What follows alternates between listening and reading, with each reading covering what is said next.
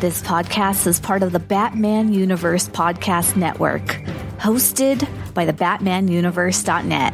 Check out everything related to Batman and the entire Bat family at the BatmanUniverse.net, including news and original content related to comics, movies, television, merchandise, video games, and more.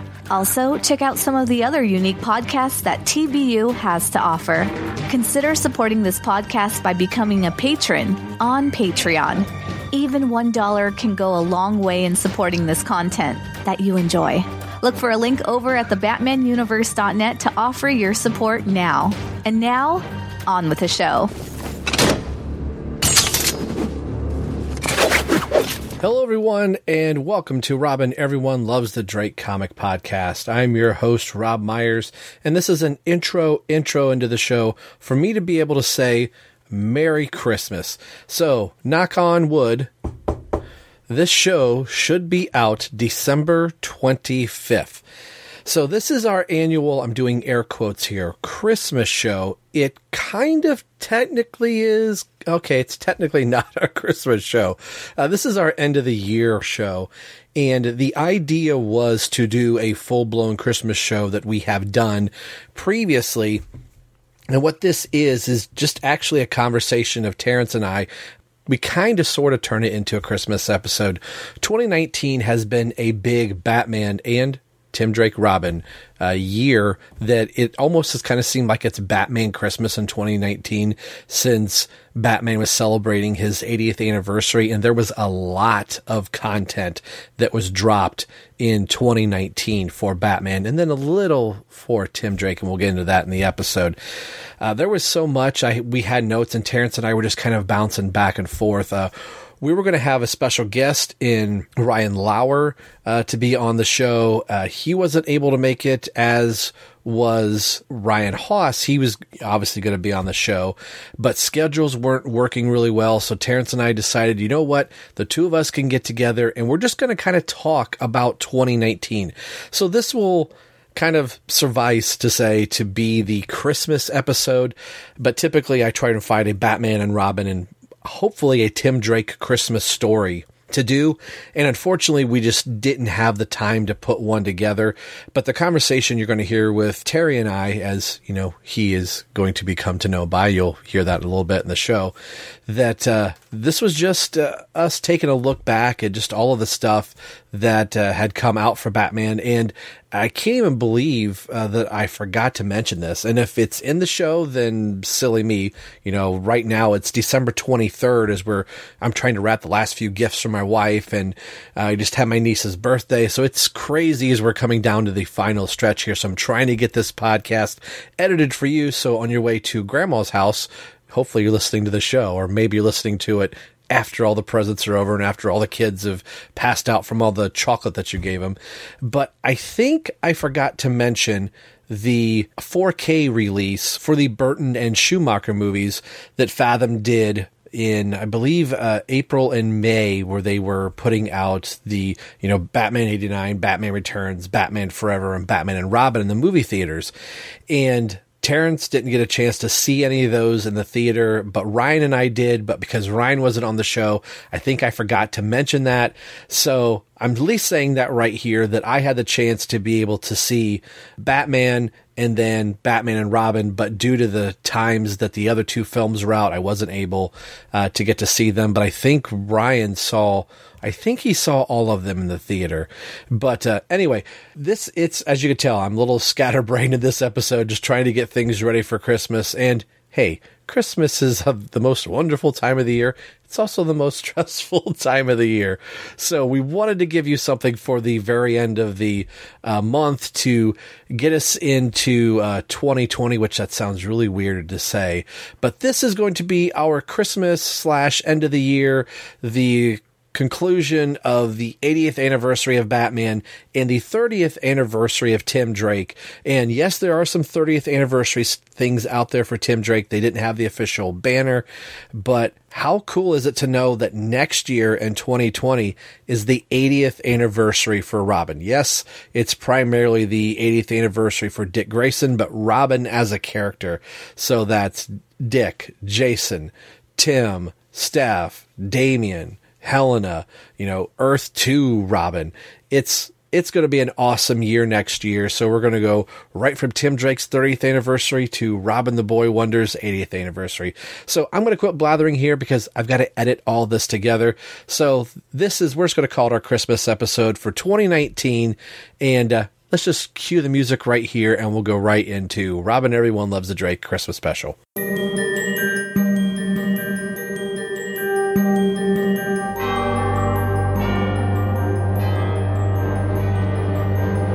You don't like the Drake? Hate the Drake. I love the Drake. How could you not like the Drake? Who's the Drake? Who's the Drake? The Drake is good.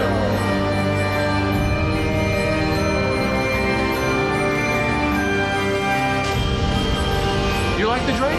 I love the Drake.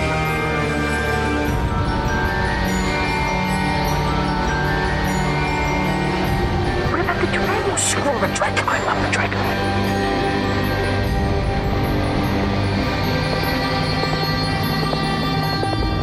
This podcast will take a chronological look at the third boy to wear the mantle of Robin, Tim Drake, through the 90s and 2000 Robin series, Red Robin, Young Justice, and Teen Titans. And from time to time taking a look at the modern era of Tim Drake in the pages of DC Comics, while also talking about other Robin and Batman happenings in the world. So sit back and relax and find out why everyone loves the Drake. Good for them. Love the Drake. Got to love the Drake. I'm impressed. What can I say? I'm irresistible. Hello, everyone. Welcome to Robin Everyone Loves the Drake comic podcast. I'm your host, Rob Myers. This podcast is brought to you by the BatmanUniverse.net, your home for all things Batman and Robin, who is celebrating Batman the 80th anniversary this year, and we're in the month of December now, so I think some companies we'll get into a little bit later are going to continue to celebrate the 80th anniversary of Batman a little bit, and of course, for this show, more importantly, Tim Drake is celebrating 30 years, and again, we're at the very end of Tim Drake's 30th anniversary.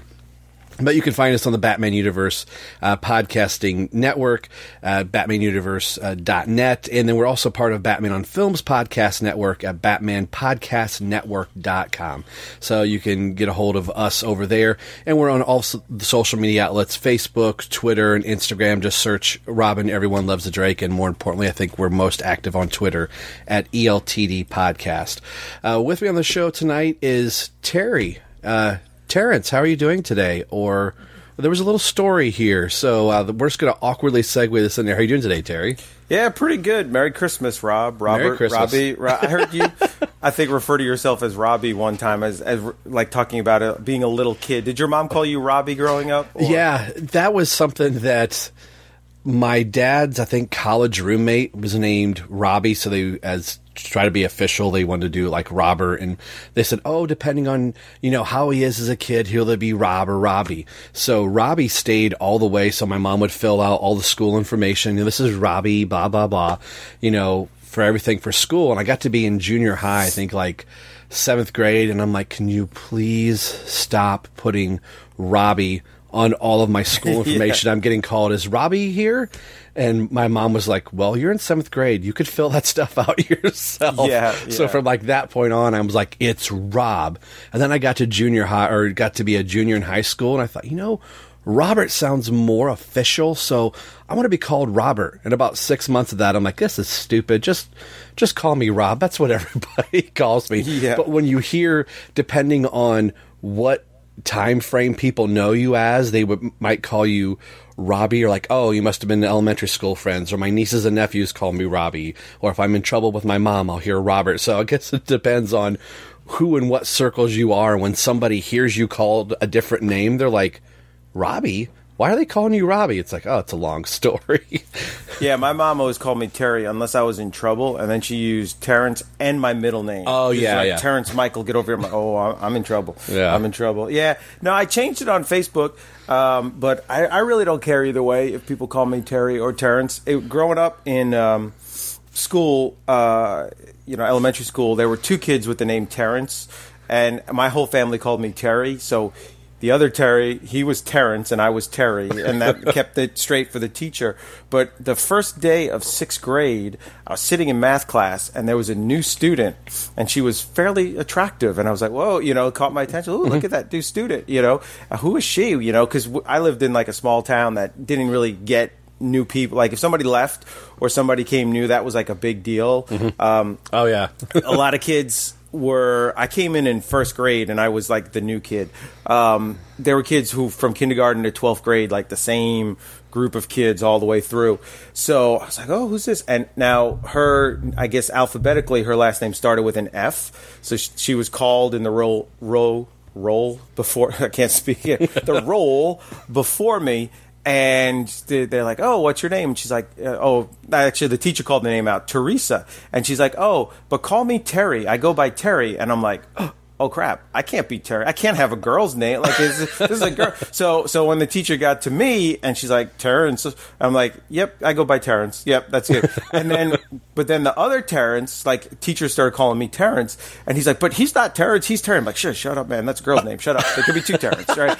And then, but then when I got older, like, it was kind of nice before we had cell phones and caller ID and we could see who was calling. When the phone would ring, back in the old days, kids, we didn't know who was calling. It would just ring. It was like exciting, like I'm going to answer it. But I could always tell if it was like a telemarketer or somebody because they'd be like, hello, may I please speak to Terrence? Or if it was a family member, they'd be Terry. So I'd be like, Terrence, I don't know who that is. You got the wrong number.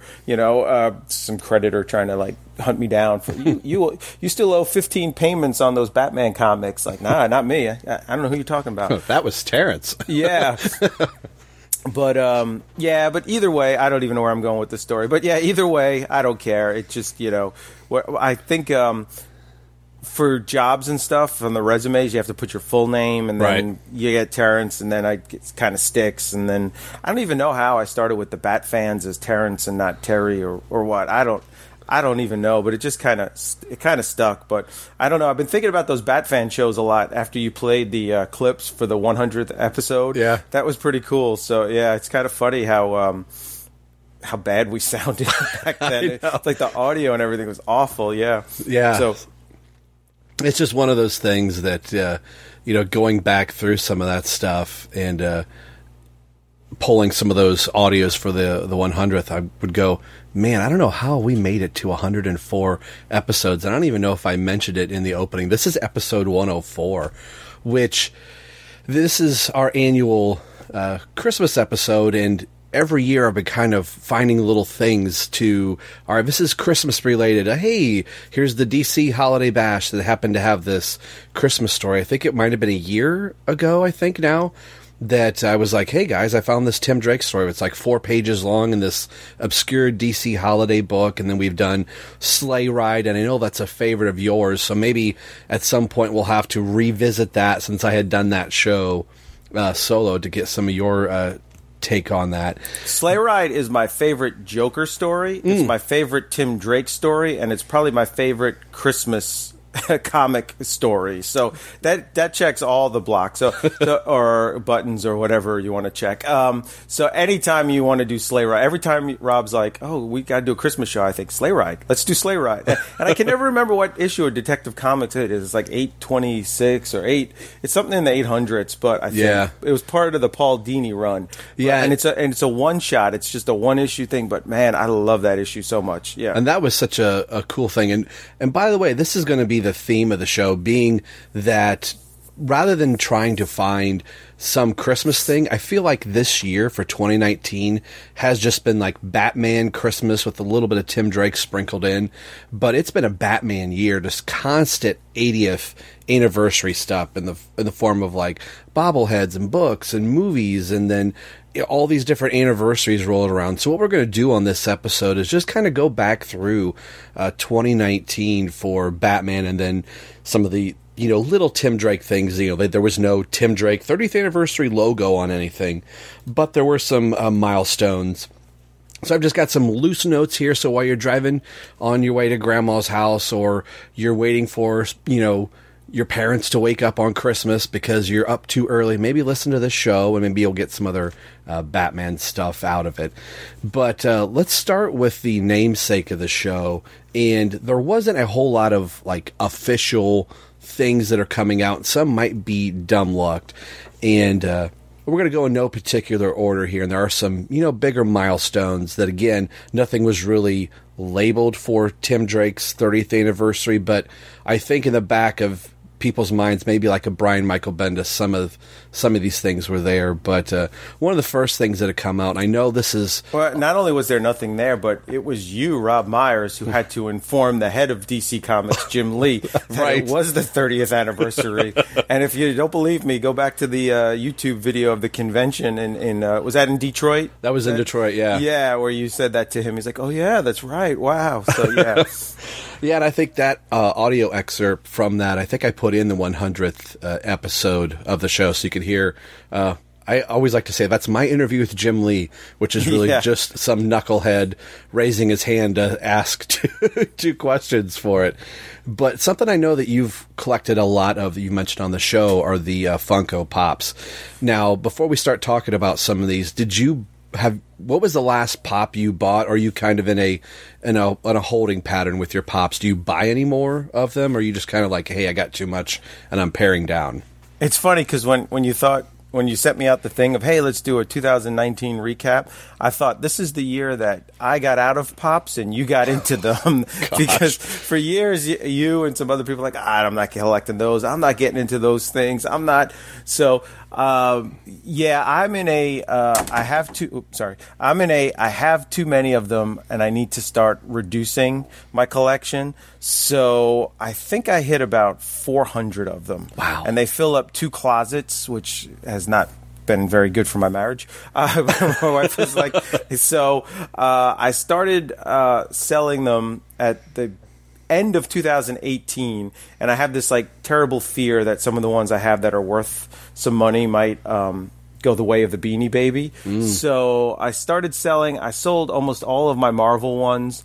I sold a lot of just like hodgepodge weird ones because when they first came out, I had the very first one, the very first Batman.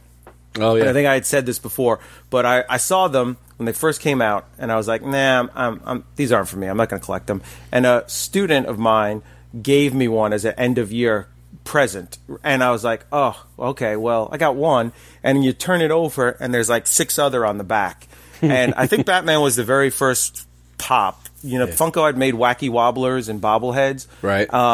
And oddly enough, there's a great documentary on Netflix called Making Fun, the Funko Story, that talks all about how Pops came out. And Pops were not liked at first. Like, the diehard Funko people liked the wacky wobblers, and they were like, what is this Pop stuff? So you could get a lot of the, like, Comic-Con exclusive Pops and things like that early on really cheap. And so anyway, I started collecting them right from the start. But I was like, I'm going to get every single one of these that ever comes out. And then that became ridiculous when they just started producing so many. So I had like a lot of like hodgepodge weird ones in the beginning, like Back to the Future, that they only made a couple. So I sold most of those. And I still have most of the Star Wars and almost all of the DC comics. So maybe I'll sell some of those. So anyway, long story short, I only purchased 2 Pops this year, and one was the 80th anniversary Batman with the purple gloves, first appearance, because I'm basically a sucker with anything with the purple gloves. And the other one was, oddly enough, a Catwoman that I added to the order to get free shipping. So there wasn't really anything that special. But I know you've been going crazy with them. Yeah, now... Before this, I think Ryan was on the part of like, I'm not collecting them. He didn't like the sizes or anything like that. So I think we would even try to talk him into like, hey, there's some cool stuff.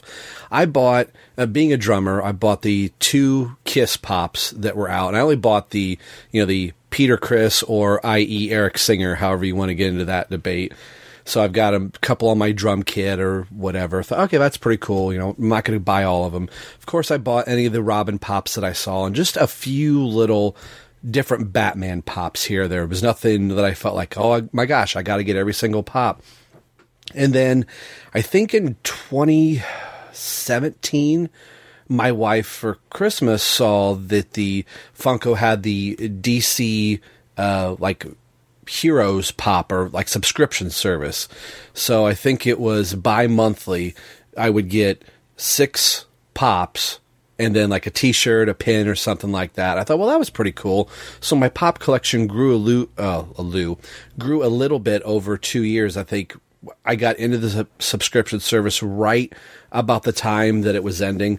So I had just a smattering. I probably had 15 to 20 pops, probably in total from the 2 subscription services and then just a few other random ones that I had. I thought, okay, that's pretty good.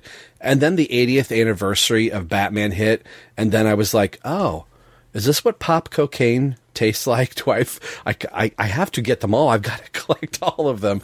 So it's so addictive. And the thing about pops is that though that dilemma for toy collectors, do I take it out of the box? Do I not take it out of the box? You can take these out of the box and put them back in, and as long as you don't, mangle it with your crazy man hands, right. You get the best of both worlds with it. So yeah, it's tough. It's tough. Yeah. And there's no real, they're not glued into the cardboard or the plastic where you got to destroy everything.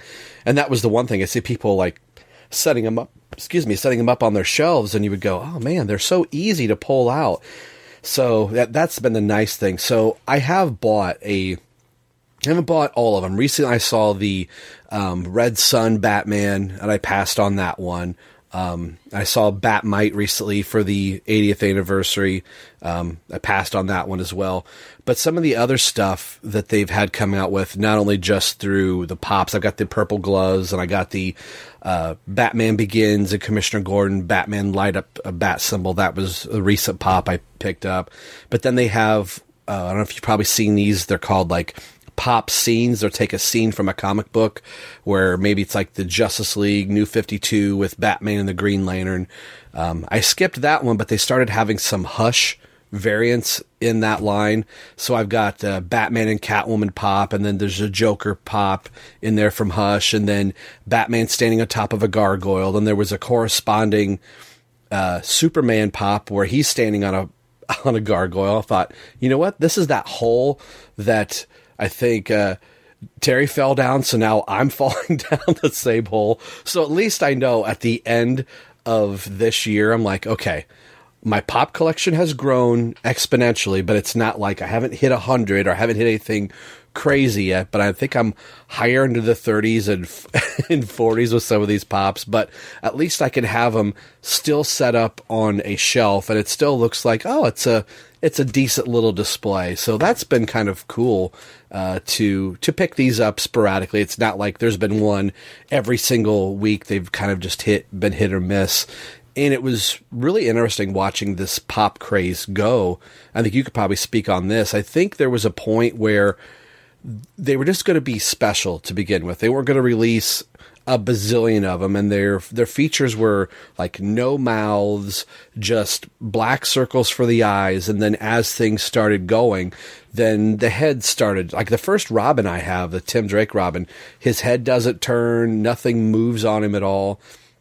And then you started getting into the bobblehead versions, and then eyes that started squinting, and then things with like the Joker, he would have a mouth on it. And then you start getting into stuff like, okay, the pops this is how they're going to look, male or female. Then you get into different like shapes of like giraffes and sharks, where the pops have started to take a life of their own. So something I wanted to ask you, what's the like craziest pop that you have that you went, I can't believe they made this, and maybe the pop that like broke the mold, like you never thought they would be something like this pop wise? Yeah, I know the bobbleheads are, the Star Wars are bobbleheads, and that has to do with the licensing with like Lucasfilm. And now that they're owned by Disney, I thought maybe it would go back to the solid, because I don't really like the bobbleheads. The Marvels are bobbleheads too. The craziest ones that I didn't have, but like are crazy are, from the movie, like A Clockwork Orange. Like so originally that was like the most rare pop you could get, because I think they made 8 or 9 of them. And if you've never seen the movie A Clockwork Orange, that main character gets arrested for doing something quite outrageous and horrible, sort of to have it in like a doll form. And some of the horror ones, like Freddy Krueger and stuff, are kind of funny. But I guess they made 8 or 9 of them, and then they lost the license. Like, the license never went through. So they never sold it, but the owner gave those away to some people. So then those became, like, super rare to get, and they were going for thousands and thousands of dollars. Yeah, I don't know. Gosh, I can't think of, like, what's the craziest. There's a lot of ones that come out that are, I thought were like really obscure characters that I would never expect in like a mainstream toy. Mm-hmm. Like, I know you got from the collector's thing, like Disco Nightwing. Like, yeah, that's a rare one. I'm looking at some here now, like like Rose Wilson, Deathstroke's daughter. Like, that's those are some really deep cuts into the DC universe that they've come out with, like Power Girl and Firestorm and. I think my favorites, though, and I think I have a soft spot for this, are the Flashpoint figures. Oh, yeah. Because that's a really deep cut from a limited series that wasn't around, but a couple months. And I've got Flashpoint Superman, Flashpoint Wonder Woman, and I got Flashpoint Batman somewhere. He's a New York City like exclusive, and I think I paid like $10 for him. And last I saw, he was going for like 1,000 or something ridiculous. So yeah, the Star Wars ones are almost ridiculous with the amount of characters that they have in pop form in Star Wars. Don't get started on the Star Wars ones, or you'll never see the light of day again.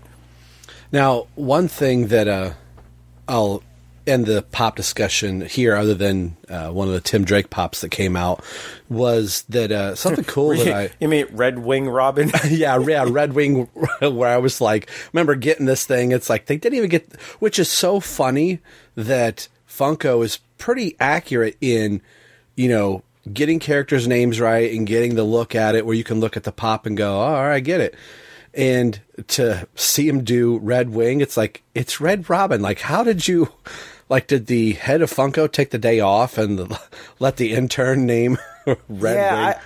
I feel like that had to be a licensing thing with Red Robin or something. I wonder. They just didn't. I feel like it had to be a licensing thing. Yeah, but it was really weird. Like Red Wing Robin, or they could have even called him New 52 Robin or something like that. But Red Wing, like.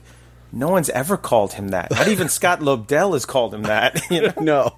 And Scott Lobdell probably tried. Yeah, that's right.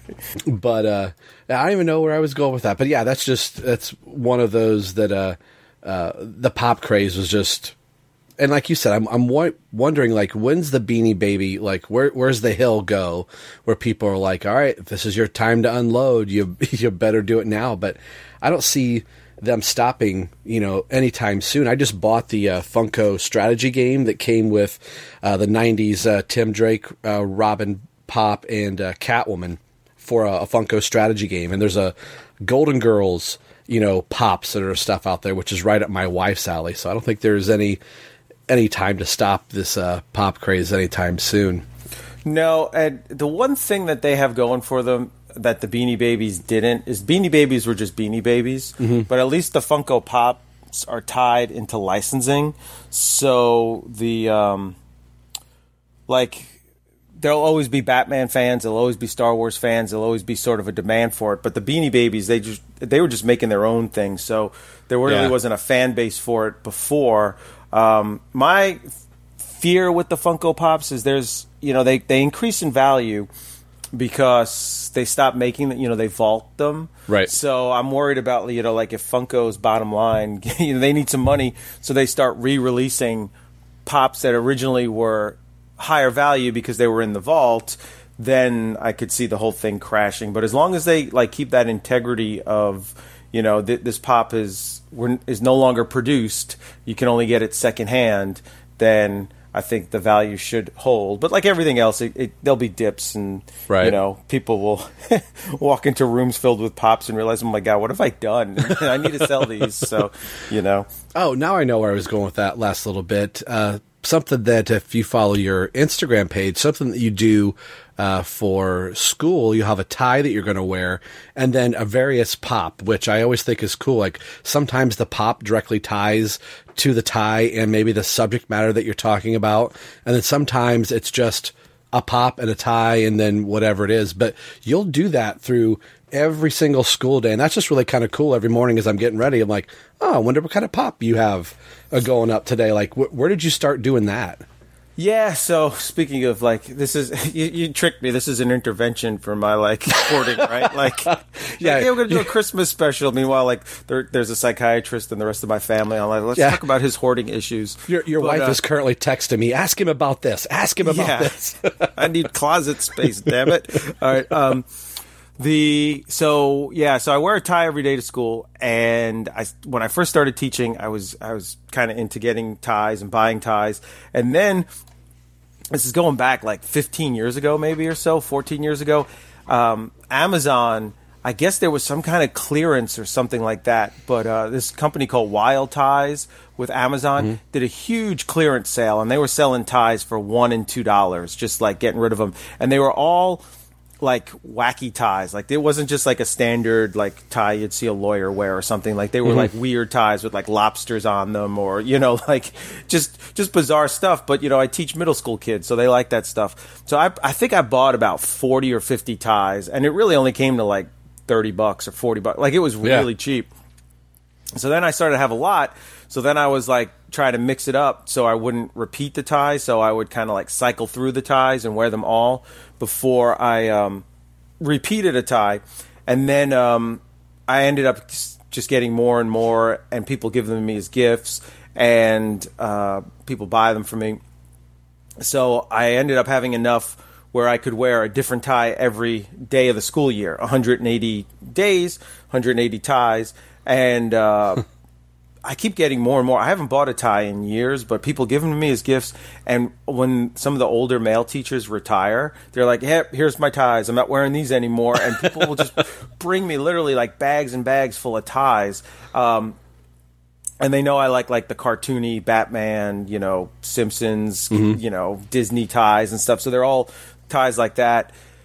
So my wife was saying, oh, you need to have like a website. You need to do some kind of website for your ties. But just like my daughter was like, kids don't go to websites. They and at the time Instagram was kind of big.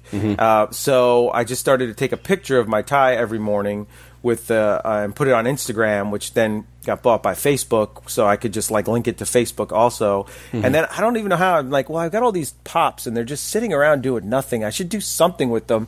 So I'm like, you know what? I'll just put a little pop next to the the tie picture, and that's how that all got started. But it's funny, like if I have a sub or I have to go to a training or something like that, or there's like a teacher work day, I'll get text messages from my family frantically like, didn't see a tie picture this morning. Is everything okay? Is everybody all right?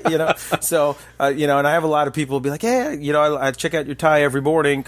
So I was taking a picture. Now I do like a little video. I try to keep it short, like 10 to 30 seconds tops. And like you said, I try to, no pun intended, tie the tie into what I'm teaching or learning about, for the day. But if everybody wants to check it out, my Instagram, it's O'Neill Ties. It's ONEILLTIES. And you can just, if you want to just see what I'm doing every morning. But, it's quite funny. I'm like to see some of the ties that you put on. Like, we're talking about, Rome, and you'll have this, really gold ornate tie, and then there's a pop that may have nothing to do with it, but it's got a lot of gold or yellow or stuff. I'm like, wow, that's a lot of thought. But I thought if you're anything like I am, I'm like, all right, grab a tie, grab a pop, boom, here it is. Yeah. If it works out, great. If it doesn't, but I think your tie's usually pretty much on point with what your school lessons are. So just wanted to give a little tip to the hat, and that is a part of my morning. It's funny though, because the kids are good on it too. Because sometimes I'll just grab a tie in the morning and I'll put it on and be like, "Yeah, I got this tie. I've got no idea what it has to do with Cleopatra, but that's what we're learning about." And then some kid will be like, "Well, but because there's red and blue in it, and you mentioned this about her, that ties." I'm like, "Oh wow, that's really good." And then the second period, I'm like, "Yeah, I wore this tie because the red and the blue mentioned these," but so sometimes the kids come up with it better than I do. Yeah, right. Well, let's go through a few more things here for Tim Drake. One of the things that came out that I want to call shenanigans on DC, I think I've said it a million times that, Lonely Place of Dying is my favorite Batman Tim Drake story. I think you and Ryan have both said that's, one of your favorites as well.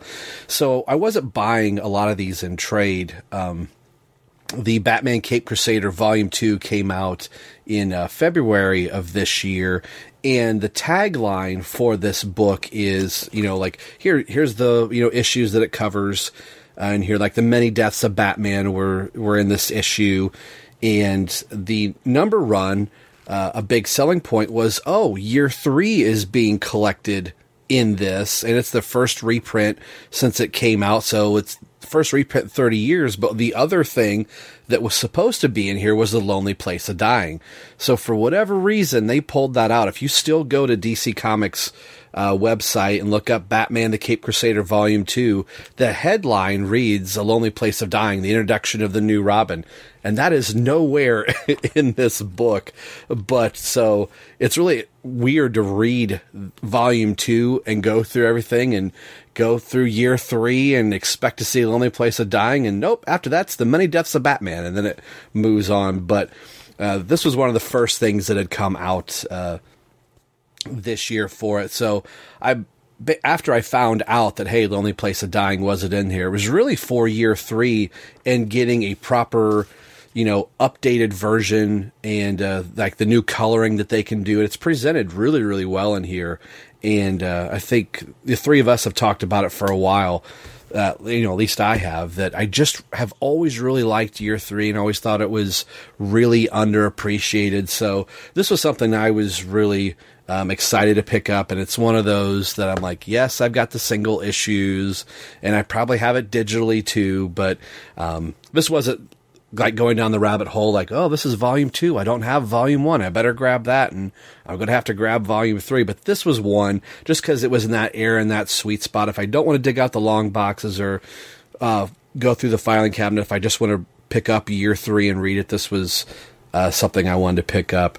So I don't know if you'd picked anything like this up, if you are into picking up much trade, if you're just more single issues or just trying to pull back on that. But I thought it was cool that it at least got its first reprint in 30 years, which is crazy that, for a while if it wasn't year 1, DC was kind of like, year 2, we're not gonna talk about that. And year 3, well, that's kind of in continuity, out of continuity. So do you have any thoughts on seeing this trade paperback get released, and just any thoughts for, it does tie into Tim Drake's 30th anniversary with it being year 3, since that's his first appearance.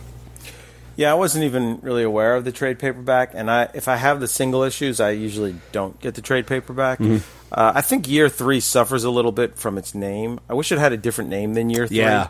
Because it's not in the same format of year 1 and year 2. Like, year 1 and year 2 are straight up just stories in that time period, where year 3 is, at the time it came out, current story with flashbacks. Right. So it would have, I don't know, like you think of like the animated series, the great episode Robin's Reckoning. Mm-hmm. Like, I feel like if it would have had a title like that, it'd get more respect, as opposed to like, oh, year 3, they're just cashing in. Right. Because year 1 is, a classic. That's year 1 is phenomenal, and it deserves all its praise. Year 2, I feel like, only gets noticed because McFarlane was a part of it, Right. Yeah. And then year 3, it was kind of like, oh, you're trying to cash in on that year thing, So I don't know. I wish it could get rebranded or something, but it's a great story. Yeah. And something else that happened with Tim that we've talked more recently, Tim has gone through Tim has been through the most changes that he's been through in between 2018 and 2019, starting in after the 2018 Detective Comics run, where there was that limbo gap with, okay, what's Tim Drake's next big thing? The end of 2018 kind of came out with ended on a whimper for Tim, other than the Walmart 100-page Giants, where some of us were going, oh, they got Tim in his rebirth suit, but they took away an R. Now he's just Robin. And then when 2019 rolled around, they've got the relaunch of Young Justice, and Tim Drake is back in a new costume. He's not Red Robin anymore. He's now Robin. And I thought that was a really great time to go. Finally, Tim Drake is back as Robin again. He's in Young Justice, which was a good book. And more recently, we now know Tim as the Drake. He's got a new costume with issue 10 of Young Justice. So from August 2009 to September 19, Tim Drake has been Red Robin for almost the whole entire decade, through the New 52, the pre-New 52, and Rebirth. So when I saw that posted on somebody else's Twitter feed, and I'm sorry I can't give you proper credit there, but I was like, wow, he's been Red Robin 10 years of his 30 years, and now we're kind of into the new era of Tim Drake. Now that we're kind of past the name change and the brown costume and all that, where does the Drake land with you? Are you okay with it, or is it just more of like, well, this is just how it is now that we're a few months past Tim Drake officially getting a new look and a new costume? All right, so DC, I don't know. They're like a ship without a rudder. They're just because if you step back from Tim Drake and look at it, this is going on in like the entire DC universe. It's like, right. They gave us, and there's a great YouTuber called Thinking Critically or Thinking Critical, and he does a lot of really interesting videos about DC Comics and their state right now. And they gave us the New 52, like you said, almost 10 years ago, or not quite, because because he was Red Robin before New 52. But they gave us the New 52, and it was like a really bleak and just kind of bleak. Let's just go with bleak. It was really bleak, that sounds good. And just really, dour universe. And people didn't like it after the initial, first buying of all those new issue number ones and that initial pop. It really like fizzled out, and people didn't like this new Superman, not married to Lois Lane, and all dour and all that.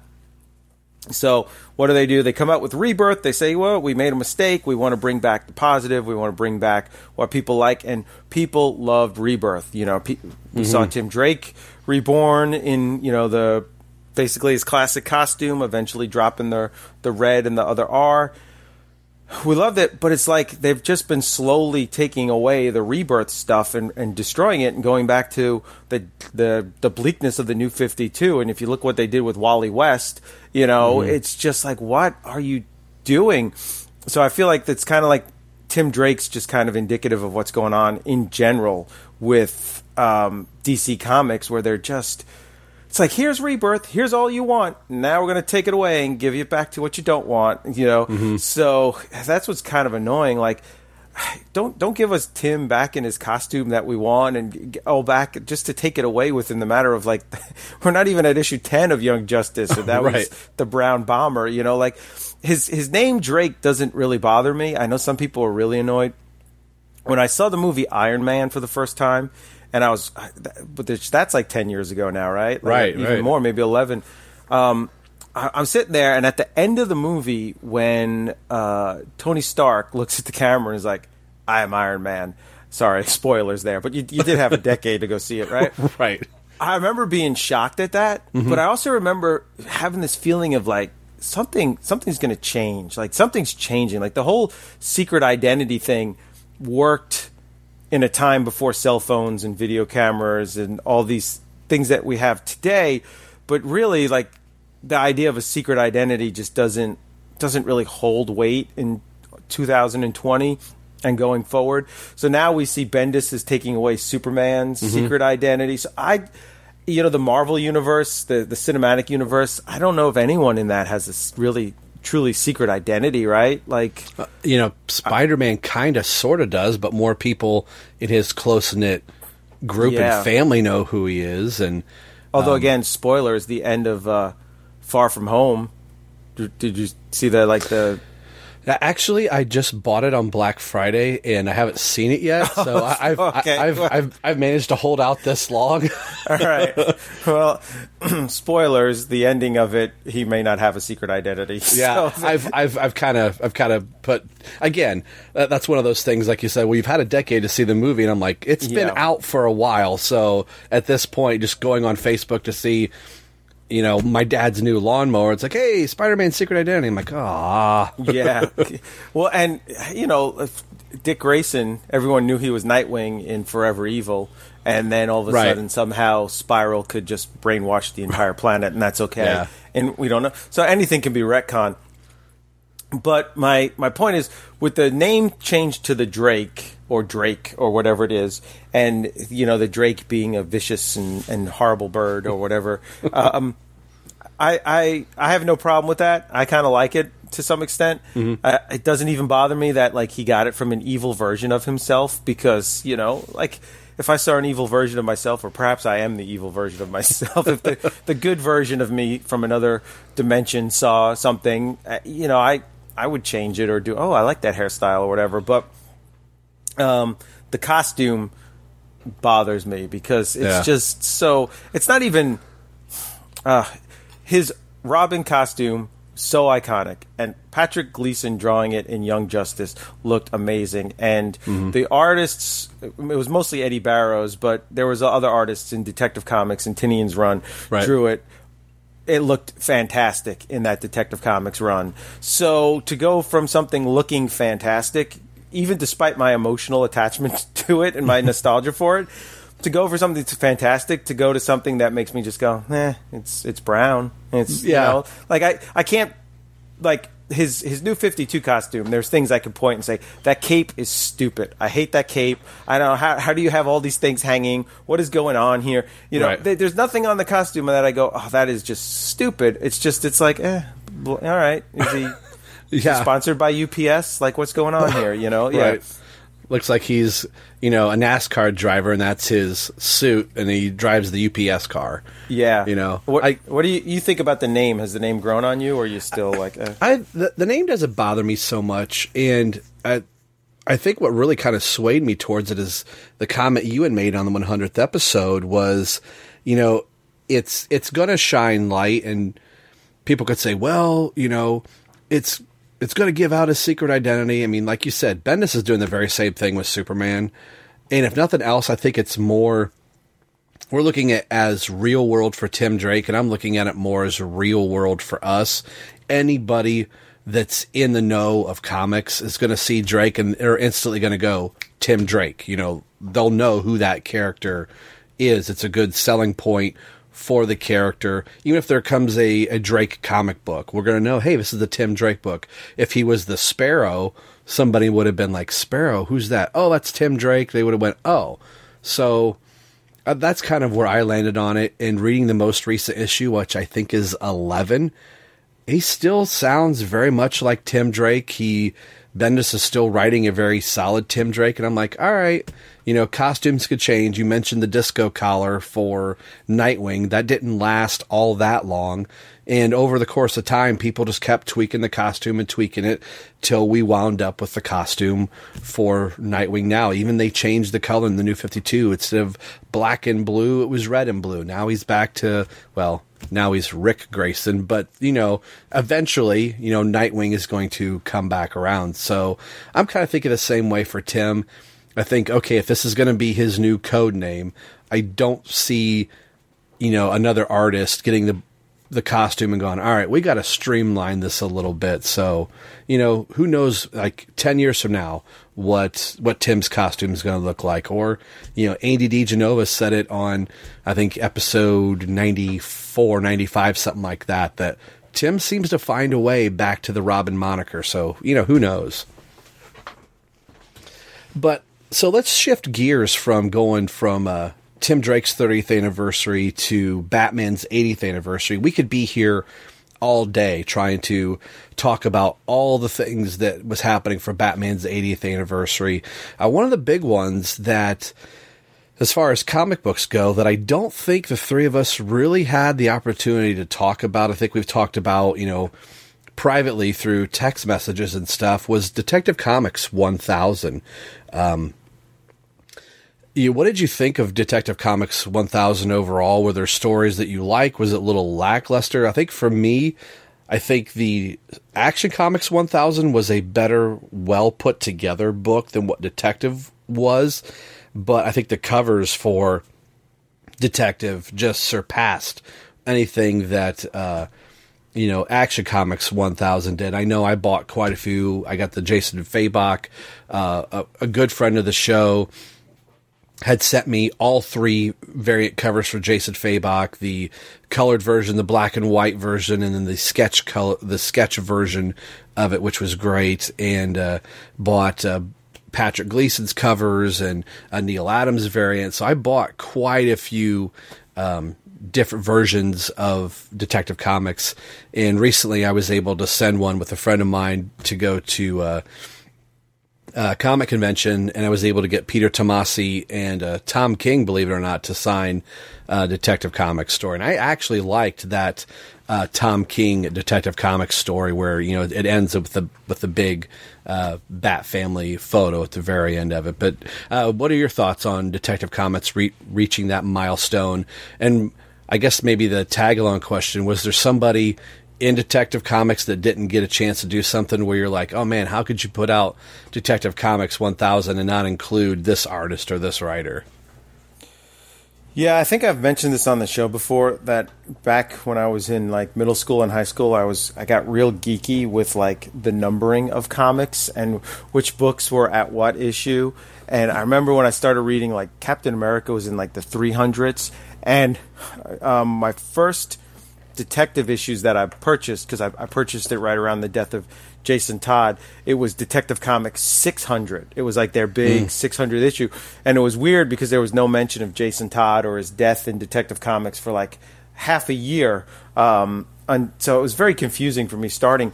But I got very geeky into trying to figure out, when would 700 come out? When would 800 come out? When would 1,000 come out? And I would make lists in my a notebook. And at that time, Batman came out 15 times a year because it was published every 2 weeks in the summertime, and so was Detective. Mm-hmm. But Action Comics only came out once a month. So then I was like, well, how long will it take for Detective to pass Action? Because I really wanted Detective to be ahead of Action. And then I realized that at one point Detective was ahead of Action, but then Action Comics was Action Comics Weekly at one point in the 80s. And I'm like, oh man, they cheated. This isn't fair, And so then when New 52 happened and everything went to one, I was like, oh, see, all that work as a kid was for nothing here, But I always had a feeling they'd come back to 1,000, because I remember in interviews Dan DiDio was saying that he wanted it for New 52 to make every book go back to one, except for Action Comics and Detective Comics. So when they went back to the old numbering for Rebirth, I was quite happy. And so that was cool. I wasn't too blown away by any of the stories or art. They seemed a little bit like filler.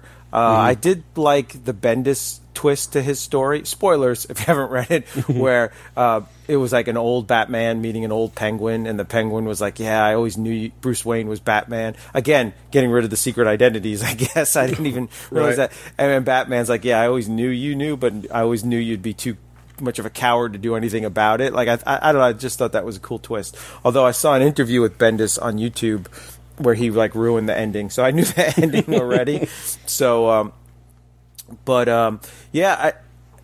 Action Comics 1000 was the highest selling issue of 2018, and then Detective Comics 1000 was the highest selling issue of 2019. So then I was like, okay, when are we going to do 1000th issue month? So Marvel, I guess, beat them because Marvel Comics came out with Marvel Comics 1000. Mm-hmm. I was like, where did that come from? Just call the book 1000. And now I guess we're coming out with Wonder Woman 750 and Flash 750. So I'm kind of a geek for those numberings. For anyone listening who doesn't know, back in the old days, before there were comic shops, most of the comics were sold on spinner racks and newsstands, drugstores, things like that. And people who are ordering the comics for the newsstand or the drugstores, they didn't want to get new issues. They didn't want to get issue number 1 because that was like, well, how do we know anyone reads this? How do we know anyone likes it? So they liked issues that had a high number because, Batman's up to 274. Well, that must be popular. Let's order that. So a lot of books, there weren't a lot of number 1 issues, and a lot of books, like, instead of canceling, would just change the main character or change their focus and keep the numbering going. That's why they were like adventure comics, action comics. Then at some point the issue 1 craze happened, and now there's a new issue. I mean, the amount of issue number 1s that come out a month is ridiculous. And us comic fans still buy them. We're still buying like 2-3 copies. So I don't know. It's like, whose fault is it? The companies or us buying it all? But I it's kind of nerdy, but I get into that numbering thing. Yeah. I ended up picking up, if I didn't pick up enough issues of Detective Comics, I did pick up the deluxe edition, and there were 2 bonus stories by Robert Venditti and then Alan Grant. And the Alan Grant one is a anarchy story with pencils by Scott McDaniel, and that's actually a really good story. And reading that, I was like, now, why wasn't that in here? And it's sad to know some of the people that have written many Detective Comics stories, and if you've listened to this show long enough, that Chuck Dixon's absence from Detective 1000 is really kind of poor, but I know that his relationship with DC has been strained over the years, just from how he was kind of treated and then some of his opinions that he's had about DC. So I guess publishing stand-wise, I can kind of understand that to one point, but the amount of stuff that Dixon had written, to have Detective Comics 1000, in your hand and not see Chuck Dixon's name on it feels, I guess in my eyes, a little sacrilege, a little bit, just being somebody of the 90s and the few 90s artists that are in here. I was like, man, artist-wise, I'm okay with, but some of the writers, I think Jeff Johns actually wrote technically the 90s story, and that was probably one of the weakest in the book, and I generally a fan of what Jeff Johns writes, but that story just seemed so over the top. And I'm also a fan of Kelly Jones's art, which, he did the art in that, and his art in that issue was just really kind of crazy and bonkers. So Detective Comics, I think, was just a good landmark just for being the 80th anniversary, but I think it could have, I felt like it needed another once over, a second draft maybe, to kind of really bring out some of the A-listers. It was almost like, well, hey, we've got this book, let's get it out there and do the cash grab. But I'm glad it reached 1,000, and I wouldn't be surprised if, as Superman and Batman get closer to their 1,000, if we don't see a numbering change again. Yeah. Oh, you might have to edit. I was going to say something. Okay. Now I completely blanked on it. Crud. What we're talking about? Chuck Dixon, Detective. Yeah. Oh, okay. Now I got it. Okay. Sorry about that. No problem. You can edit that out, or you can leave it, and people can know I've, not the best memory. You mentioned Robert Venditti's story. Yeah. I didn't tell you that I met Robert Venditti at a comic book signing, and it was so sad. I'm laughing, but I'm through tears. Like, what is Deadpool saying that one part in the movie? Like, oh yeah, fake laugh to hide real tears or something. So.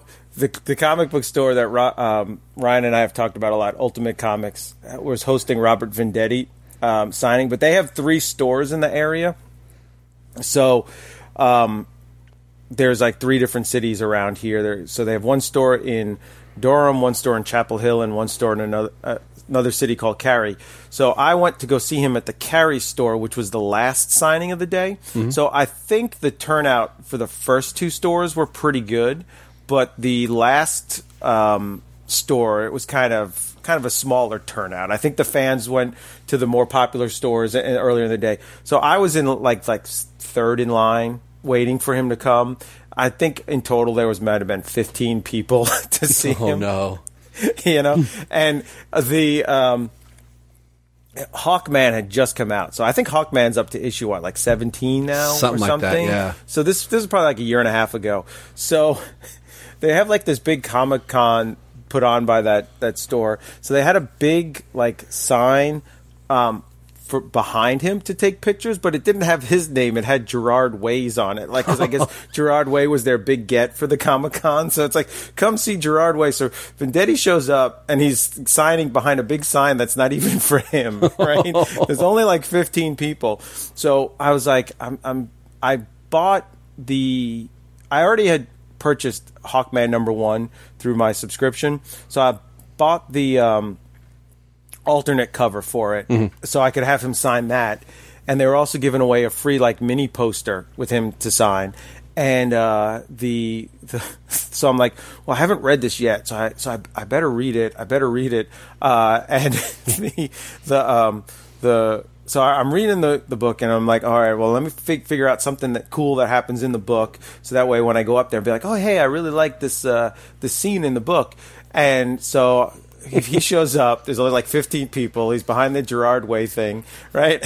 So he gets up. The guy in front of me, he's got him signing a couple trade paperbacks, and he's like, yeah, you know, he's like, I liked your Green Lantern run, and he's like, thanks. He's like, yeah, I really loved how you came up with all those different like emotional spectrum colors, and he's like, yeah, that wasn't me. That was Jeff Johns who kind of came up with that. And he's like, oh, okay.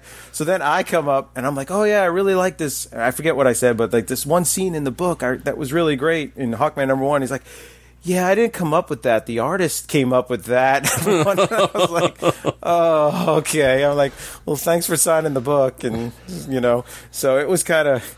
But he was actually a super, super nice guy and a super, you know, like a good sport about the whole thing. But it was just like, oh, I felt bad for him.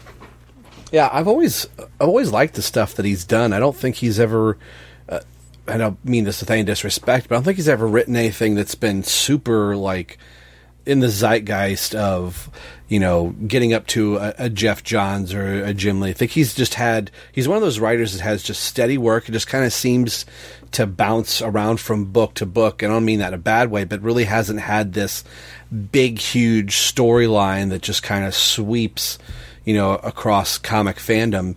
But maybe there's something to be said about just somebody that just is constantly just like the hard traveling hero, for, you know, lack of a better thing to say, to piggyback off somebody else's work. Yeah, it's like a Doug Munch from the 80s and 90s, just turning out every month. It's a solid issue, yeah. Yeah.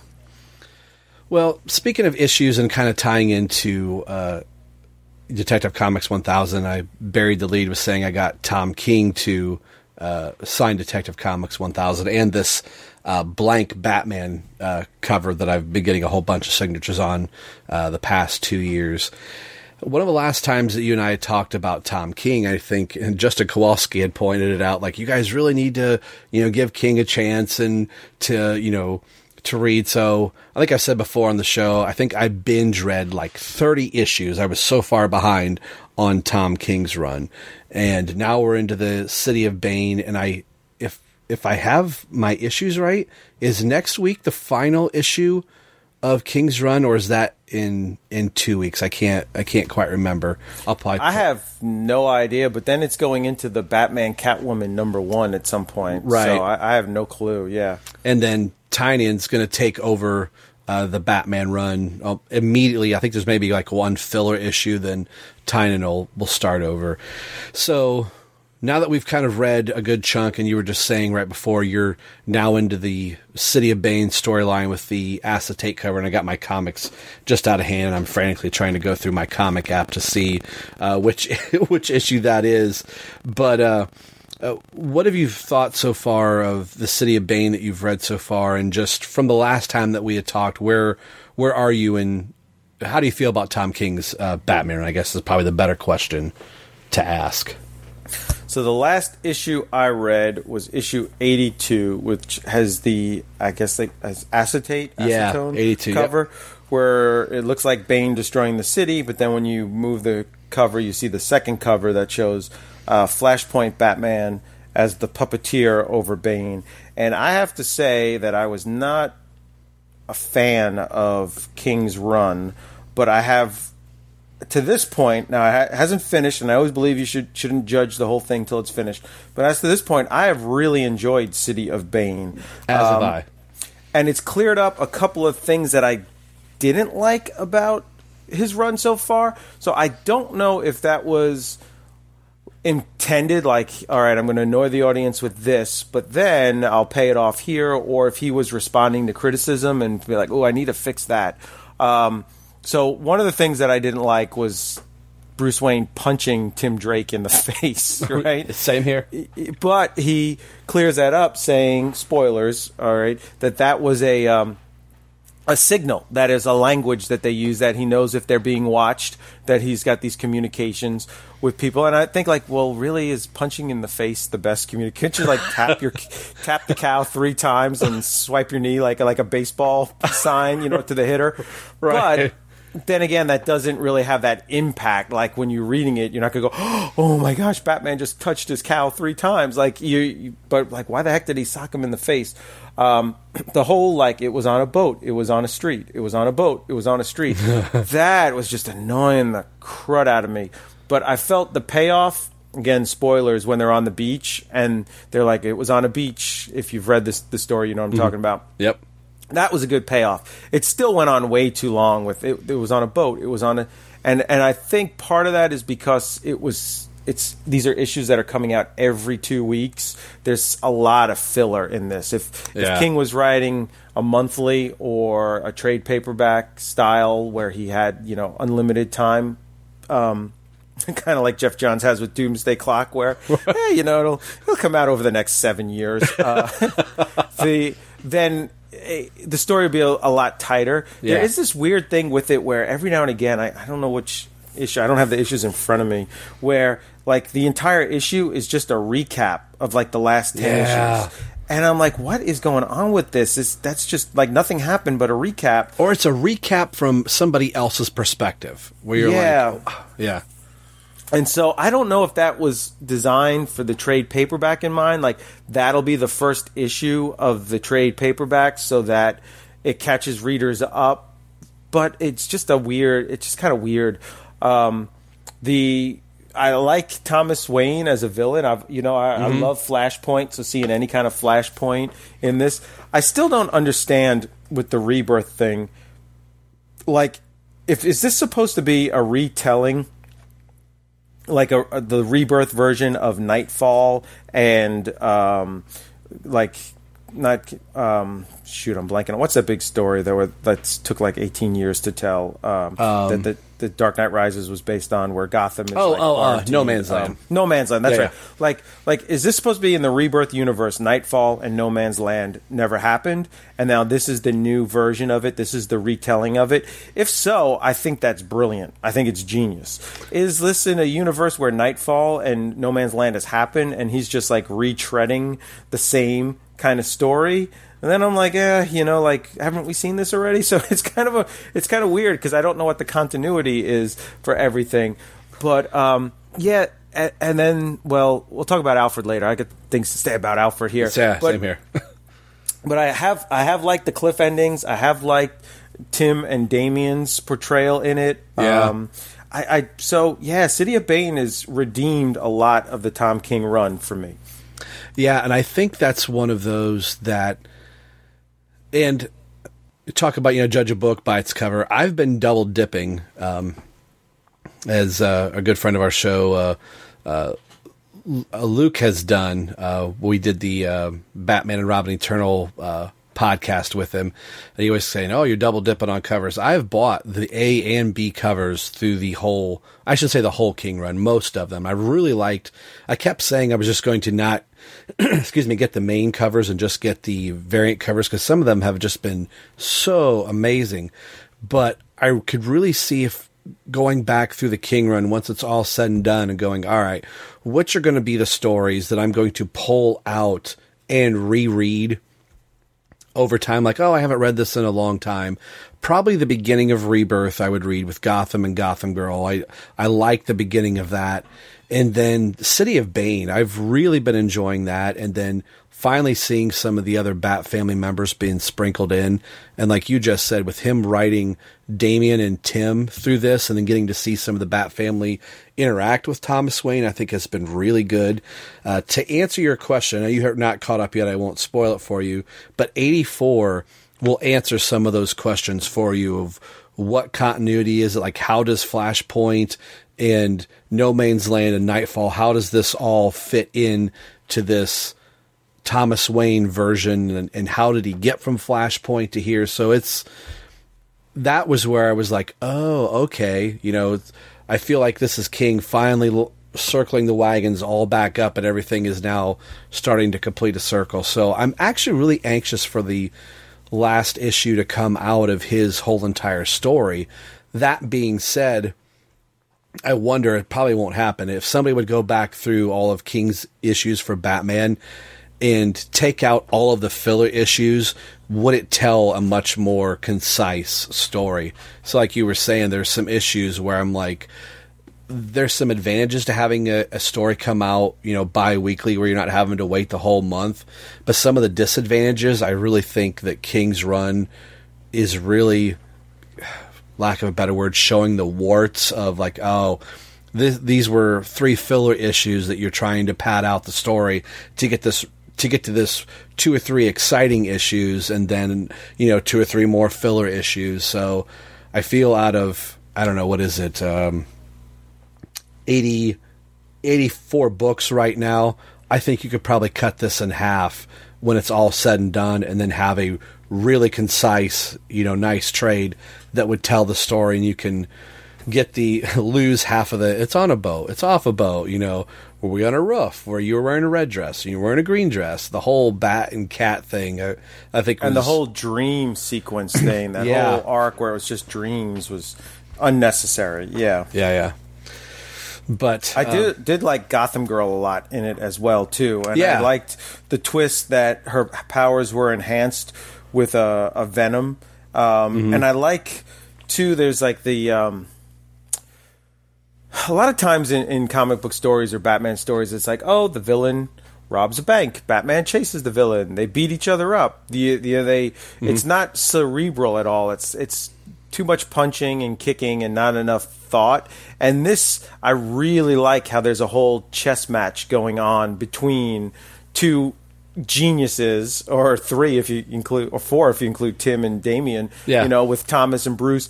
And there's things where like Bruce is in a fight with Bane, yet he's saying he's so smart he knows what Thomas is doing. He's like, well, right now Thomas will be this. Right now Thomas has a decision to make, But Thomas at the same point knows what Bruce is doing. So I still, and maybe I just because I'm only on 82, did they ever explain what happened with Martha in the coffin in the desert?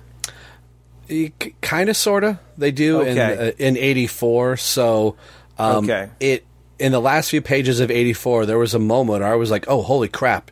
Is that the thing that actually happened way back when at this point? So I'll be interested to talk to you once you read 84, when you kind of see a few pages. I think you may... it's knowing that there may be 1 or 2 issues left, I'm hoping it doesn't open a can of worms where it's like, oh, man, I need 7 more issues to flesh this out, and he doesn't like try and cram it in 4 panels in the last 1 or 2 issues, however many are left. So... reading 84, I just went, oh, holy crap. Yeah, okay, cool. Yeah. And then Alfred, you want to talk about Alfred? Yeah, I'd say this is probably a good segue to do that. There's been very few times, like in reading comics, even as the guys that host the Tim Drake podcast, as much as we've gotten upset about, the Brown Bomber and calling him the Drake, at the end of the day, I'm like, well, at least he's still here. He didn't get written off like Wally West or some of the other 90s characters, or, our last episode was Connor Hawke, like, when are we going to see Connor Hawke again? Tim has stayed pretty consistent through, so there's been very few moments in the history of Tim Drake where I've been upset, even at the New 52 and reading all of Lobdell's Teen Titans. In the back of my mind, I was like, well, at least he's still here, and is an important part of Batman and Batman's character and Batman's legacy. But the first character that I think is the most important part of Batman's character and Batman's 80-year legacy is Alfred. Alfred is the last representation of what his life was like before. It's the thing, that we associate with Tim Drake mostly is his motion, or Robin is the emotional barometer of like why he's doing this.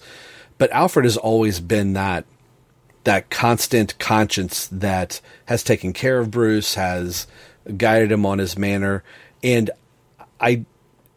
this almost feels like, well, we're taking away Clark Kent's secret identity for Superman. So what can we do to Bruce Wayne to really shake things up? And the end result is killing off Alfred. So I was actually really disappointed by that's where we have to go. I think we speculated for a while when King had said, oh, I can't believe DC let me do something like that. I think we were thinking, oh, they're going to kill off Bruce Wayne again. And then here we are. I think the whole killing off characters thing has been done to death. I would almost rather it had been like, Nightfall, where Alfred's like, oh, I can't continue to do this anymore. I can't, almost like in The Dark Knight Rises, I can't watch you do this, and Alfred gets fired or leaves. But to kill off a character like that, you said previously, I don't think there's any specks of blood that are going to get caught in Superman's cape that we're going to put around, and wondering like, all right, is this something that's going to stick for another 20 years? And then, all right, we're bringing Alfred back as soon as the Batman movie comes back on the big screen. So I'm rambling way too long here. So, I'm still really bothered by it that has to be the shocking moment that, Tom King is telling this story, but his lingering legacy is going to be, oh, he's the one that killed off Alfred. Yeah, again, will Alfred stay permanently dead? No. Right. So we'll see how they bring him back. The worst bringing back was Stephanie Brown, where they're like, oh yeah, she was in Africa the whole time. Like, what? We saw her bloody corpse, in the street. We saw her, but she was in Africa. She was just hiding, But he's in, Wally was in the Speed Force. Maybe there's like a Butler Force where he is. The Butler Force. Don't go towards the serving tray, but it's so bright and shiny. The coffee will never scold your master. Yeah, the soup is cold here forever, but it's supposed to be cold. When I first saw Alfred's death, I thought, it's fake out, right. Clayface, and From what I'm getting from behind the scenes, I think that was the intention. And DC editorial stepped in and said to Tom King, no, we're going to leave Alfred permanently dead. I don't believe we've got the true story. And I believe it's probably because they said, hey, we have this issue coming out called Alfred Pennyworth, R.I.P. Yeah. And that's $8.95 a pop, and people are going to buy it. But now, I think it's AMC. Don't they have a show called Pennyworth about Alfred Pennyworth? Yeah. Has it been canceled or is it still on? I don't know. My brother-in-law has watched it, said it's a very good show. I think I don't know if it's AMC or it's Flixer or something like that. Somebody's got Yeah, it. There's yeah. too many of these things. I'm such an old man. I'm like, too many darn. It's like my grandfather when he would complain we got 35 channels on cable. When we got cable, my day we had ABC, NBC, and CBS. I can't keep track of all these channels. That's how I am with all these streaming services. Right. Like, I can't keep. Back in my day, we just had one cable box, and that had all the channels on it. So I can't keep track. But I thought it would be odd that they would kill a character that would have its own series. I wonder, since Pennyworth, if it's not been canceled, since he's like young in that, it's pre Right. butlering days, just before he got the serving tray accessory, that they may bring him back in a younger form somehow, like to coincide with the show. But yeah, it kind of annoys me if editorial stepped in and just said, no, we're going to keep him dead just for profits and things like that. So it does seem kind of a stupid death that like Damien would do that, and I guess they're trying to spin it that Alfred sacrificed himself and it was this noble death, but Yeah. I'm not buying that. And I've heard some people who've posted some things about people who have taken their own life and how there's nothing noble in it and things like that. So yeah, it just kind of, the whole thing just kind of annoys me with the way it happened. So Yeah. I'm hoping there'll be some twist where he was never really dead all along, and Batman knew that, and then that'll like make everything else be okay. So that's what I'm thinking on. Yeah. Yeah, it just sounds like DC Comics probably this time next year. I think the landscape of the comics and who's under the cowl and who's Superman are going to be completely different. Who's Wonder Woman? There's rumors that we're going to get Luke Fox as the new Batman. And What do they call it? G5 or something like that? G5 or something like that. Yeah, and they're going to redo what I heard. Sorry to interrupt you there. No, but go what ahead. I heard is they're going to completely redo the line where every character will be a different person in that character, but then there'll be like the classic versions as well at a much higher price point. Mm-hmm. And everything that I'm hearing is making me think it's going to be a huge disaster. And not to be Right. doom and gloom, but there's just a lot of behind the scenes debate about what the future of DC Comics will be and what it'll look like now that they're part of AT&T, and will AT&T just I don't know, just like do a hatchet job through the comic books, and just take all the intellectual property. And I don't know. The future of DC Comics is a big, giant riddle or question mark. Right, right. And it's not an easy riddle to solve like the ones Jim Carrey left in Batman. I remember seeing, a Batman Forever being like, these are really simple riddles. Like, Right. it's not really that complicated, So, yeah, I don't know, but we'll see Alfred again. Yeah, That's all I know. right. Yeah. Well, this was our attempt at a Christmas episode, but I think this was more just like a discussion for 2019 and some of the things that have happened. We've had, Batman Hush be animated. Me being a big action figure collector, Mattel released their final wave, and it was a Batman 80th anniversary wave that you could buy all 6 figures and put together Killer Croc. We got Red Robin, Red Hood, and Nightwing, Dick Grayson Batman, Katana, KG Beast. I can't believe I'm looking at a KG Beast action figure on my shelf. I never thought. Yeah, and hey, sorry, I'm going to interrupt you. You can leave this in the podcast. I got to run and go do something that'll literally take 3 minutes. Do you want to talk about the Mattel's 80th anniversary and your Bat Family Q Master statue? Yes, I will do that. And I will be right back. All right. So enjoy, and this will be interesting when I listen to the podcast and be like, oh yeah, I didn't hear that part. So, all right, I'll be right back. All right. And now, a moment with Rob. So some of the things that I know Terrence and Ryan weren't picking up, being just a big action figure collector, and I started to buy some statues, not some of these big, huge, gigantic $1,000 statues that I'd be looking at my wife and go, oh, can I get this Nightfall Batman? How much is it? $1,000. No. All right, so let's do some other stuff here. But the Q Masters Bat Family statue is probably the most adorable thing, and I think I posted this on Twitter. And there's going to be a second statue that's going to go along the line. So if you haven't seen it, go to the Instagram page, and you can scroll through Twitter and Facebook as well, and I've put pictures up on it. But Instagram is the best place to go see pictures of the statue. It is Batman with his Bat Kids and all of the main principal figures. And I know Donovan Morgan Grant has talked about, missing from the statue is Cassandra Cain and Stephanie Brown. But the main core characters being Dick, Tim, Damian, Jason, and Barbara, all reimagined as little kids in their superhero costumes, a la their rebirth. So you've got Tim Drake as Red Robin, who's missing a tooth, which I think is just absolutely adorable. And just the way that they're positioned on Batman. So on Batman's right shoulder is Dick Grayson. He's just kind of hanging out there over the shoulder.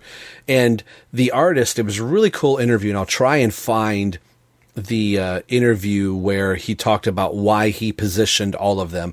And I think I can remember most of the reasons why, but Dick Grayson has Batman's back, at all times, and is there and has been with Batman the longest. Then you've got Tim Drake sitting on top of Batman's shoulders, holding onto Batman's ears as being the head and the brain of the family, being in Bruce's own words, one day Tim will be a greater detective than himself. So he's sitting at the top of Batman, looking out, as very innocent and very naive. Then you've got Damian and Red Hood fighting for Batman's attention. You've got Red Hood actually pushing Damian off of the back of Batman as they're both trying to reach out for some type of affection. And it sounds really kind of like, oh, that's really sad that you would put that into a statue, but it's done really cool. And then on Batman's outstretched hand is Batgirl in her Burnside outfit, and where he has probably the most delicate member of the Bat family at the palm of his hand. And at his left hand, or since Dick's on his right hand, is, the other part of his computer organization network. So just a really cute, adorable statue. I want there to be a comic series based off of these Bat Kids. I think it's the coolest thing. And for, my wife... go ahead. It kind of is... if you've ever read, it's not in existence anymore, but Little Gotham. Yeah. That had amazing artwork by Dustin Nguyen. Oh my gosh, yeah. It reminds me a lot of that, yeah. Yeah, it's such a cool piece. And, for my wife and I not having any kids, it's kind of that thing of like, oh, if we had kids, this would have been them. I would have dressed them all up as Bat Kids. And then just the action figure toy line that, from about the time I really started collection action figures, and this is kind of like where your pop end is. I've got so many action figures in this room, but it all really started with, Mattel, once you start getting into the 6-inch scale action figures, and knowing that Mattel ended their license, and it really began and ended with Batman. The 2003 Batman line was where Mattel really started their 6-inch action figure scale, and then going to 2019, I think June was the final wave for Mattel, and it ends with the Batman line, which I thought was really cool. And they all have the 80th anniversary sticker on them. So just as far as collecting, there's been so many things that, we could spend another 12 hours on the podcast talking about just all of the... You can go into Walmart right now and find Batman 80th anniversary stuff. And talking about Alfred, in January of next year, there's going to be an Alfred Batman 80th anniversary pop that comes with Wayne Manor. So there's just a ton of stuff. So it's just been like a Batman Christmas. It didn't matter if you were reading comic books, and we'll get to the last thing in just a second. Movies and video games, which there's a potential this month we might finally get the announcement of a new Batman Arkham game. And probably one of the bigger things, since I said movies, is Robert Pattinson was cast as Batman during Batman's 80th anniversary. And we're getting new, teases of characters that are going to be in here. We've got Commissioner Gordon announced, and we've got Penguin announced, and Riddler announced, Catwoman with Zoe Kravitz being Catwoman. I think this movie is really going to turn out to be something different and something interesting, and hopefully it's going to be something really cool and just a different take on Batman. I'm I'm telling you, Terrence, And didn't Andy Serkis get cast as Alfred too? That's cool. Yeah, Andy Serkis as Alfred. As I was rattling off the characters, I was really trying to think who all was cast, but I will probably pass out in the theater if I see Robert Pattinson in a blue and gray Bat costume. And people keep saying like, "Oh, Pattinson's costume could be blue and gray. It could be." They're saying it could be akin to the Batman Jeff Johns Earth One costume.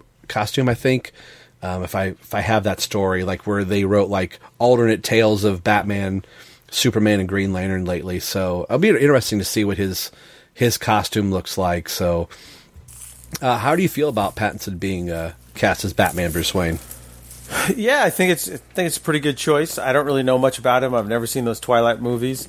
Same here. I think it's kind of funny that you didn't bring up the Joker movie, which I know you love so much. Oh yeah.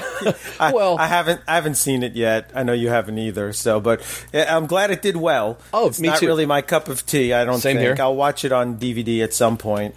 But hey, I'm glad it was a success and not a huge failure. And it sounds like the director would like to do sequels and more. I'm not really sure how it ends, so I don't know if it lends itself to a sequel. Same here. With the same characters or not. But the more variations we have, we've got sort of the PG-13 CW verse, which I am so behind on. I don't think I watched any. I don't think I watched 1 minute of the CW this year. So at some point when I retire, I'll have like just hours and hours and hours of comic book shows to watch. Yeah. And while we were recording the podcast, I sold another Funko Pop. It popped up on eBay. 1966 Batman TV show Catwoman will no longer be in my collection.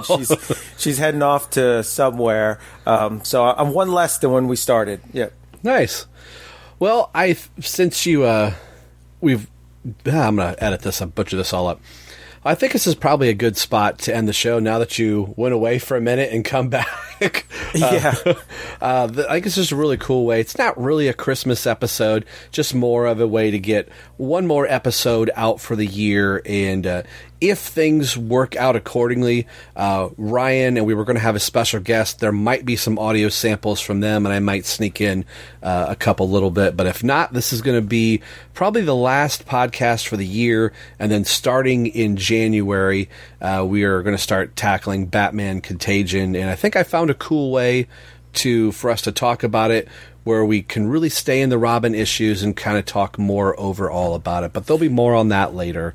Maybe the next podcast could be what we're looking forward to in 2020. Oh, so then there could be some nice fluidity between the two episodes of the recap of the year and the year to come. Yeah. Yeah, I think maybe we'll do that. We'll push off Contagion one more episode, give me a little more breathing room.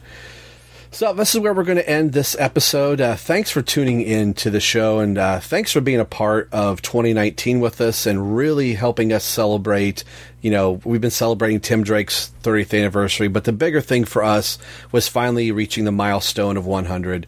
So thanks for everybody. Thanks to the Batman universe for supporting this channel and this podcast. And I say it every year, I couldn't do the show without Ryan and then Terry, of course, and then all the special guests that we've had on, especially this year. So big thank you to everyone. And we'll see you guys in 2020 and what we're expecting for the next year for Tim Drake, and then more importantly, probably just Batman and overall geekdom. So on the behalf of Terry, this is Rob. You've been listening to the BatmanUniverse.net, and more importantly, you've been listening to Robin. Everyone loves the Drake. We'll see you on the next episode. Take care.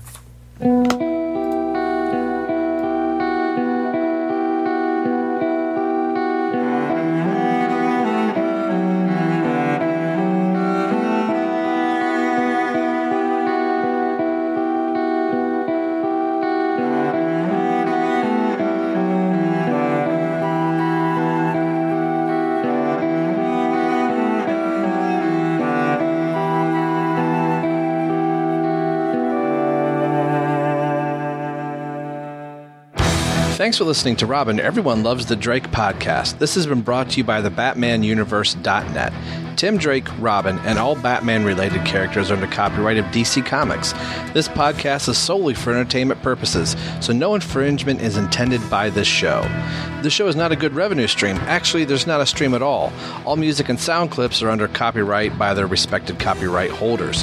So there should be no need to send the Penguins lawyers after us for ill-gotten gains because there are none. You can get a hold of the show a few different ways. We are on Twitter at ELTD Podcast. You can also email in at robineltdpodcast@yahoo.com. Our Facebook page can be found at www.facebook.com/everyonelovesthedrake. And as always, you can message directly over at the BatmanUniverse.net. So email, tweet, or message us. We'd love to hear from you, and we'll read your comments or responses on the show. The show you're listening to can be found a few different ways through iTunes and Windows Media, also over at our host, TBU. Leave us a review on iTunes if you listen there. It'll help spread the word of the show. Make sure you head over to the BatmanUniverse.net, your home for all things Batman and Robin. Thanks for listening to the show and hearing why everyone loves the Drake. We'll see you in a few weeks. Take care.